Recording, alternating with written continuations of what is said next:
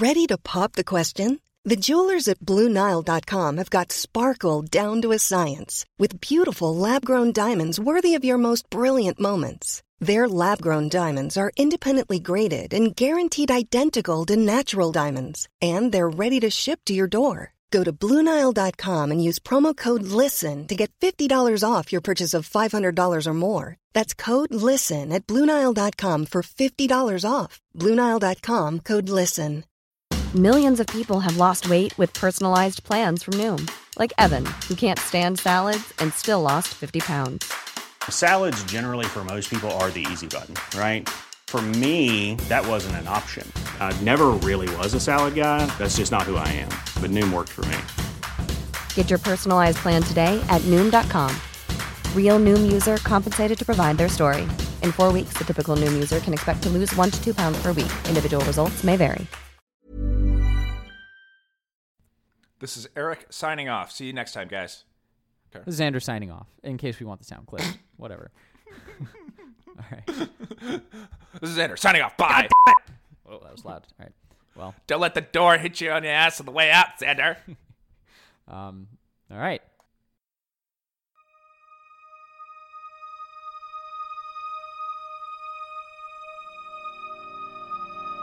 In principio creavit Deus caelum et terram.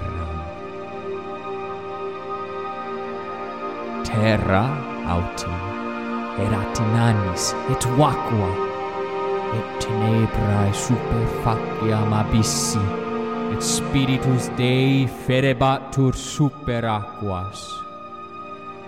Dixitque Deus, fiat lux, et facta est lux.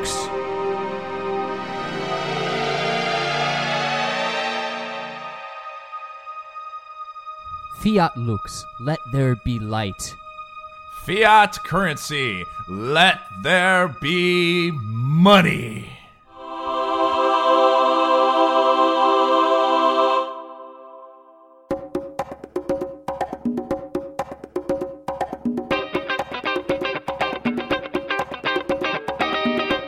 Hi, and welcome to Reconsider, where we don't do the thinking for you. Before we dig into it today, some quick housekeeping. Remember, we have our blog, and you can listen to all our podcasts on reconsidermedia.com. We are on the social medias at Reconsider Pod on Facebook and Twitter. What am I missing, Eric? Patreon. Give us money. So go to patreon.com/reconsider. And you can join us in the Dan Carlin model of podcast patronage, which is just $1 a show, which is, I think quite worth it. Y'all get a lot out of this. We put a lot of time into this, and we love it. We'd love to keep doing it. And if you're so inspired, you can give more. And if you want to give more, there are some great perks in return. Everything from my book on political polarization to joining us once a month for an off-the-record political chat, which have been tons of fun so far. And if you're not a fan of the money thing, we would really appreciate if you're getting something out of the show, just hop on your favorite podcatcher, iTunes, Google Play, what have you. Leave us a quick review. Helps us get our message out to more people. Now on to the meat. Yeah, we're going to be talking today about everyone's favorite topic, the economy. In fact, what we're going to be talking about is money, and I like money. I like money, too. I can't believe you like money, too. It's like we have so much in common. We have so much in common, yeah. Sure. Econ, people's eyes kind of roll back in their head and glaze over, depending on, I guess, how humid it is wherever you are. And it can be dense. Econ keeps me up at night, man. I love it. I do, too, but we're unusual individuals, Eric. We're strange men. Now, the point here is that even though econ can be a little dense sometimes if you're getting into the jargon and all that, there is a political controversy surrounding the types of economic topics we're going to talk about today, specifically fiat currency, the gold standard, and yes, exactly, angelic angels, as if there's any other kind, singing about fiat currency. So we'll talk about that. We'll talk about the gold standard, and since it's related, how to understand the 2008 recession. Now, this isn't all going to be in this one episode. This is actually going to be a series.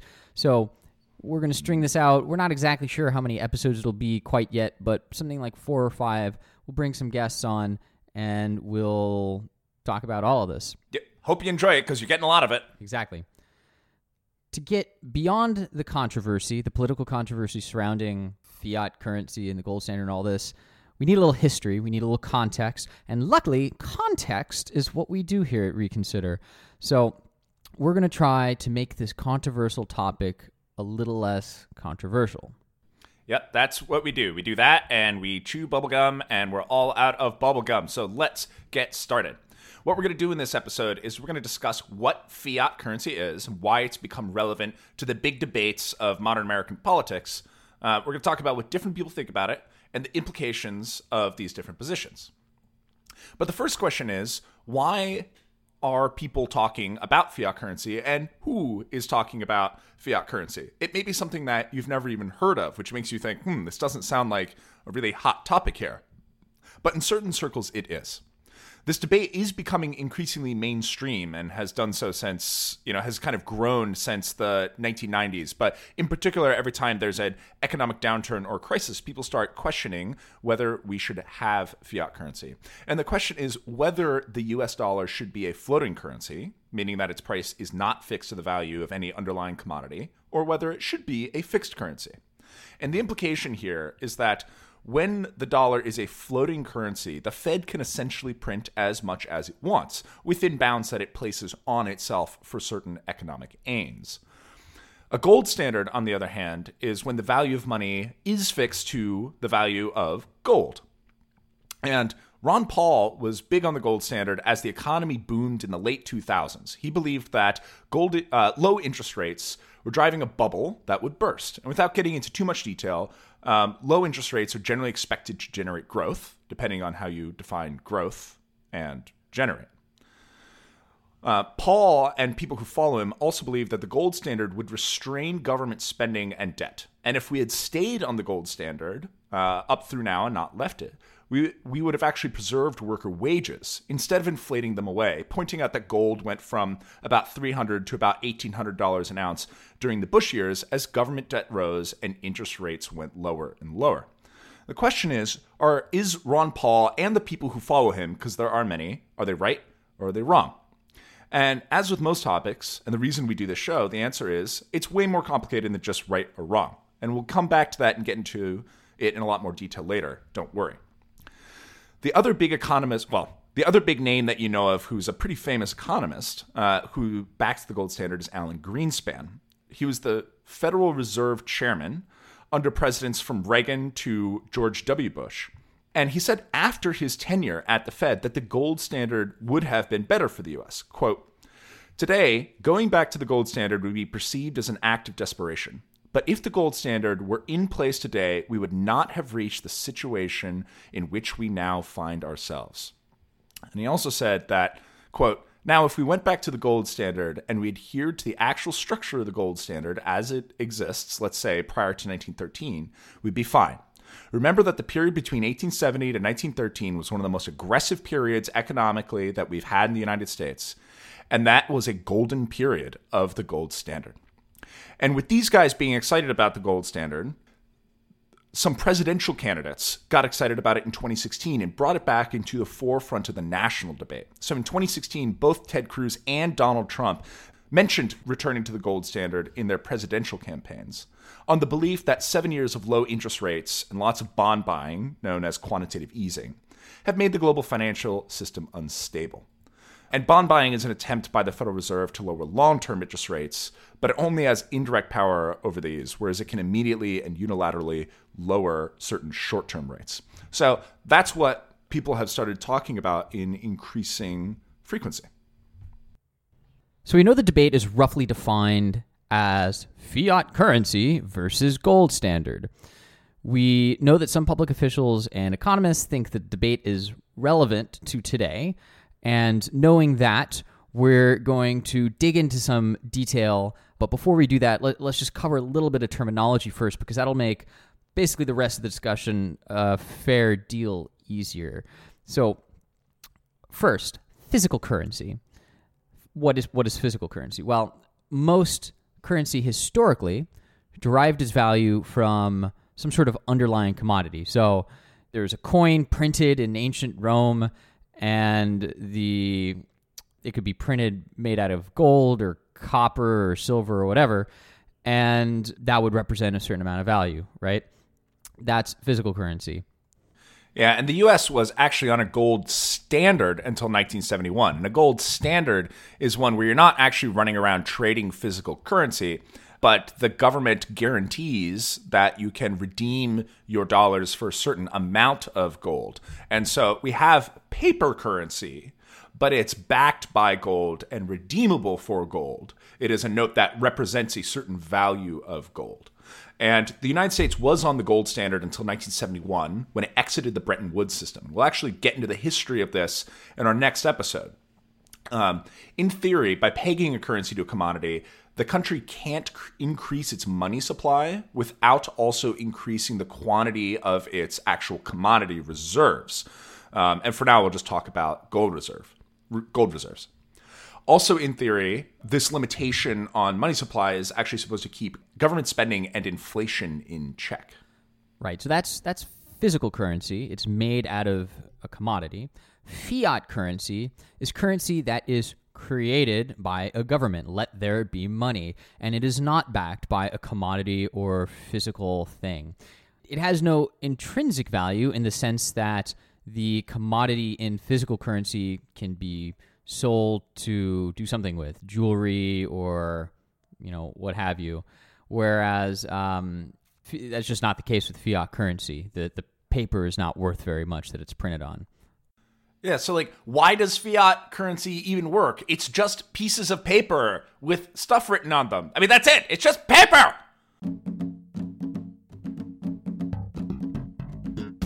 Okay, this is how it works. Eric, how's this? You have a pretty sweet car, right? I was there last time in Boston. You drove me around. It was a nice ride. Now, if you give me that car, I'm going to give you some pieces of paper. Is that cool? Pieces of paper. Yeah, man. They're all the rage. These pieces of paper. They're great. They look spectacular. They're green. They have famous people on them. You'll love it. Yeah. No. How about no? Fair. Let's not do that. Fair. It's kind of crazy in concept, right? And I've often heard people say currency is valuable because everyone agrees it's valuable. And if they stopped agreeing it's valuable, it would stop being valuable. And that's kind of true, yes. But the question is, why does everyone agree that it's valuable? Why not rocks? Why not, as if in the Fallout video game universe, bottle caps, right? Why doesn't everyone get together and agree that bottle caps and rocks are a new currency instead of going through all this paper printing business? And there is an underlying logic behind the reason why everyone agrees that fiat currency has value. And if you're not convinced, consider that some currencies are very stable, whereas others spiral into hyperinflation death sprints, right? So the reason these currencies are either stable or not is due to the underlying drivers that cause people to agree that they're all worth something. And we'll talk about what those drivers are. Right. So essentially, the value of fiat currency is derived essentially in the health of the issuing country's economy. So technically, it is the supply and demand of that money that determines its value. And we'll get into a little bit more about what supply and demand of money even means. But there is more than strictly the health of the country's economy that determines what it's worth. That's just kind of like a good, very simple framework by which to understand it. So if an economy issues a particular type of currency and they're doing very well, you can generally expect that money to be in demand. Why is that? Well, there's a couple of reasons. One of them is that you can, use that currency to buy things and sell things in that economy, and that's good because it's a good place where stuff's going on. And at the end of the day, you want stuff, right? Paper's just a medium in between. I like stuff. But the other I love stuff. I can't believe you also like stuff. We've got so much in common, Xander. We like money and stuff. Indeed. Hey, it's Ryan Reynolds, and I'm here with Keith, co-star of my upcoming film, If, only in theaters May 17th. Do you want to tell people the big news? All right, I'll do it. Sign up now and you'll get unlimited for $15 a month and 6 months of Paramount Plus Essential Plan on us. MintMobile.com/switch. Upfront payment of $45 equivalent to $15 per month. Unlimited over 40 gigabytes per month. Face lower speeds. Videos at 480p. Active Mint customers by 531.24 get 6 months of Paramount Plus Essential Plan. Auto renews after 6 months. Offer ends May 31st, 2024. Separate Paramount Plus registration required. Terms and conditions apply if rated PG. Hiring for your small business? If you're not looking for professionals on LinkedIn, you're looking in the wrong place. That's like looking for your car keys in a fish tank. LinkedIn helps you hire professionals you can't find anywhere else, even those who aren't actively searching for a new job but might be open to the perfect role. In a given month, over 70% of LinkedIn users don't even visit other leading job sites. So start looking in the right place. With LinkedIn, you can hire professionals like a professional. Post your free job on linkedin.com/people today. But the other reason is that people will actually flock to the debt securities that are denominated in the currency that's in a strong country, because it's a safe place to keep money at a reasonable interest rate. If the country seems safe and stable, if the economy's good, then the government is going to be able to keep collecting taxes. It's going to keep being able to pay back these debt securities. And therefore, it makes this place a safe place to put your money into those debt securities. And so more people will buy this sovereign debt. And buying that debt requires exchanging foreign currency that you have into the target country's currency. And that drives increased demand. So the value and stability of fiat currency depends in part on the health of the government's taxing and spending. You know, the big question is, how confident are you that the government is going to consistently pay you back if you buy their debt securities? Then there's different types of currency too, and that's the other thing that we need to dig into. There's what's called M1 currency and M2 currency. Now, people will often talk about printing money, and usually that's a pejorative phrase. It's not seen as like a positive thing that the government does.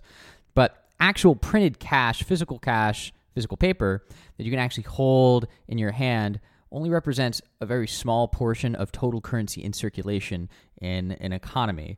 Yeah, go figure, right? So there's a couple of different definitions for different types of currency. The two big ones that are worth talking about are M1 and M2. Eric, what's the difference between M1 and M2 currency? So M1 is a measure of like highly liquid cash that is available right now. Liquid basically just means that it can be used in transactions quickly and easily. And so this M1 stuff includes physical cash, everything that, you know, all the bills that you could get together and pile up and count. And it also includes some book money, which is deposits in checking accounts, traveler's checks, back when those used to be a thing, and other stuff that you could spend today if you wanted to. M2 is bigger. It includes M1, but it also includes stuff like savings deposits, certificates of deposits, money market funds, money that you can spend, but it is not immediately liquid. And M1 in the US currently is about $3.7 trillion, and M2 is about $13.9 trillion. And yes, there's also an M3, which includes even more types of even less liquid cash-like securities, but we won't cover that here. The money in a system, even a fiat system, isn't just the physical cash. Most of the money is book money, and there isn't anywhere close to enough physical cash in the system to represent all of it. And so the different kinds of money that are available, you can add all those up to understand how much total liquidity there is. But it's not all just the cash. It's the data in bank accounts and all these securities and deposits as well. Right. So when some people will say, hey, Bitcoin isn't real, it's just, bits in a computer. That's not real money. Most currency is also not real money. It is also just either bits in a computer today or back in the day, lines in a ledger.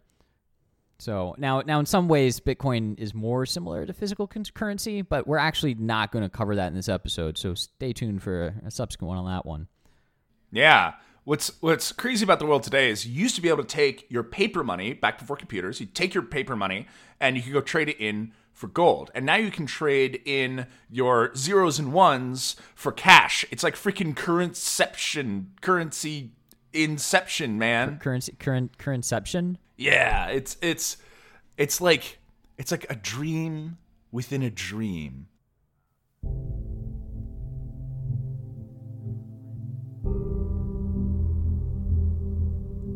We were working together. We were exploring the concept of a dream within a dream. I kept pushing things. I wanted to go deeper and deeper. I wanted to go further. I just didn't understand the concept that hours could turn into years down there.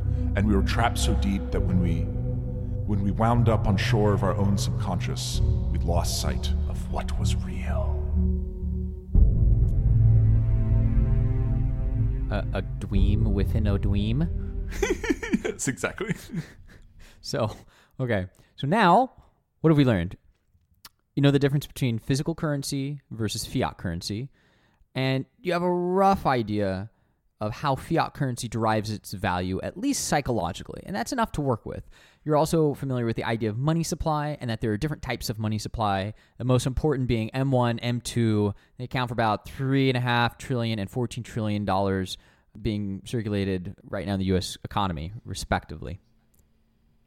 And so back to the question at hand. You know what fiat currency is, but why is it controversial? Why are people even talking about it? Some people want to stop with fiat currency and go to something more solid, such as the gold standard. Now, like all things, there are bad arguments. There's that quote that goes, "No idea is so noble that fools will not support it," which suggests that, you may have heard some good and some bad arguments for why people want to stay with fiat currency or why they want to return to the gold standard. But let's talk a little bit about why some people want to leave fiat currency, return to the gold standard. And let's start with something that some gold hawks, as they're pejoratively known, imagine. The price of oil and other expensive goods has actually remained constant for a very long time in terms of gold. So oil has gotten much more expensive over time. Real estate has gotten much more expensive over time. But if you were paid in gold or something pegged to gold, it wouldn't have gotten more expensive for you over that time, even over 100 years ago. So if the US dollar were pegged to gold, you'd actually be paying the same dollars for your oil, your bread, maybe even less for a whole lot of stuff because they've gotten more efficient. You'd be paying the same as you did literally 100 years ago. And what they say that means is that you don't have to fight for constant wage increases just to stay afloat, just to be able to spend the same amount of money. Wage increases would actually be real every single time. On top of that, the Federal Reserve can't initiate what are known as easy money policies, which means that they wouldn't be able to have long periods of very low Federal Reserve interest rates, which some economists believe have contributed to the dot-com and subprime mortgage bubbles that were so disastrous to the economy. We'll talk a little bit more in the next episode, or in the next few episodes, about what the Federal Reserve does when it tries to reduce interest rates and what that has meant for the economy and the bigger debate over it. The other thing that Goldhawks will talk about is that the U.S. economy grew faster at 3.9% per year versus 2.8% per year on the gold standard. Life seemed pretty darn good on the gold standard. The economy performed very well in a lot of ways. Now, there are also a lot of crises and recessions that happened during the gold standard, but on average, the economy did perform better. And supporters of returning to the gold standard look now and they say, look, right now, government debt is the highest it's been since World War II, and the Federal Reserve interest rate remains historically low 9 years after the Great Recession. And so supporters of returning to the gold standard say that bad monetary policy, easy money, too much printing of money, is creating another bubble that's leading us towards another crisis today, and that it will be far worse than 2008. In 2008, when the crisis struck, interest rates were 5% versus 1% now, so you had room to drop them to stimulate the economy. And government debt was much lower. It was 65% of GDP versus 105% of GDP. So you had a lot more room to play, again, to spend money to stimulate the economy. And dropping interest rates and spending government money are considered to be the two ways to stimulate the economy, or not the two ways, but two common ways of stimulating the economy when the economy has crashed. And so gold supporters say that bad monetary policy has put us in a position that's very, very dangerous. Low interest rates, high debt, and an economy that they say is bubble-driven, that is doomed to crash. and that the consequences this time around will be far worse than last time. And so they believe that not only should the U.S. return to a gold standard now, but it should have done so a long time ago, and it would have been far better had we returned to it, or indeed never left. So our job here on Reconsider, of course, is to present different perspectives. And of course, we've just gone through a lot of the pro-gold standard positions, and if fiat currency seems to be so bad, why did we leave the gold standard in the first place? And of course, the flip side to this debate is many economists and other financial experts saying that returning to a gold standard would actually be devastating, and that one of the reasons that the Great Depression got as bad as it did was because gold standard constrained monetary policy in the early 1930s. So there's this crash in the stock market in 1929, and that's sort of generally seen as the onset of the Great Depression. But the Great Depression really just started off as a very bad recession, with equity prices declining significantly, and then it became exacerbated in the 1930s when basically interest rates could not be lowered, and they could not be lowered because they were constrained by the gold standard. So in the U.S., at least, the gold standard was abandoned ultimately not out of want, but out of necessity. And it began in the early 1930s and was finally completely abandoned in the 1970s under the Nixon administration. So we'll get into all of the details about why the gold standard in the U.S. failed, what led the U.S. to abandon it, and some of the counter-arguments against the pro-gold, the gold hawks positions. So stay tuned. Next time, you'll find out more on the next episode of Reconsider, where we don't do the thinking for you.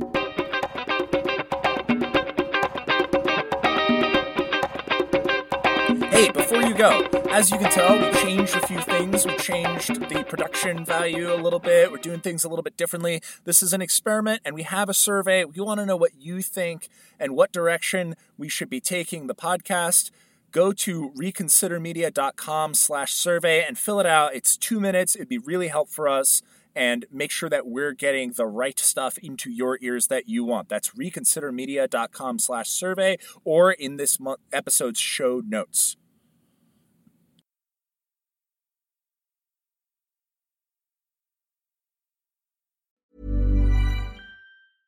Hey, it's Paige DeSorbo from Giggly Squad. High quality fashion without the price tag. Say hello to Quince.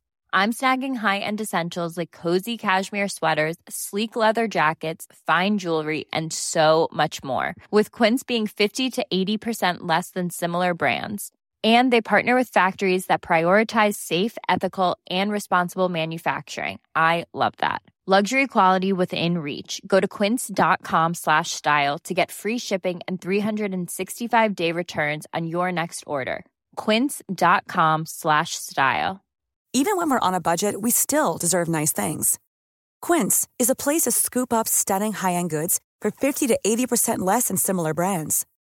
They have buttery soft cashmere sweaters starting at $50, luxurious Italian leather bags, and so much more. Plus, Quince only works with factories that use safe, ethical, and responsible manufacturing. Get the high-end goods you'll love without the high price tag with Quince. Go to quince.com/style for free shipping and 365-day returns.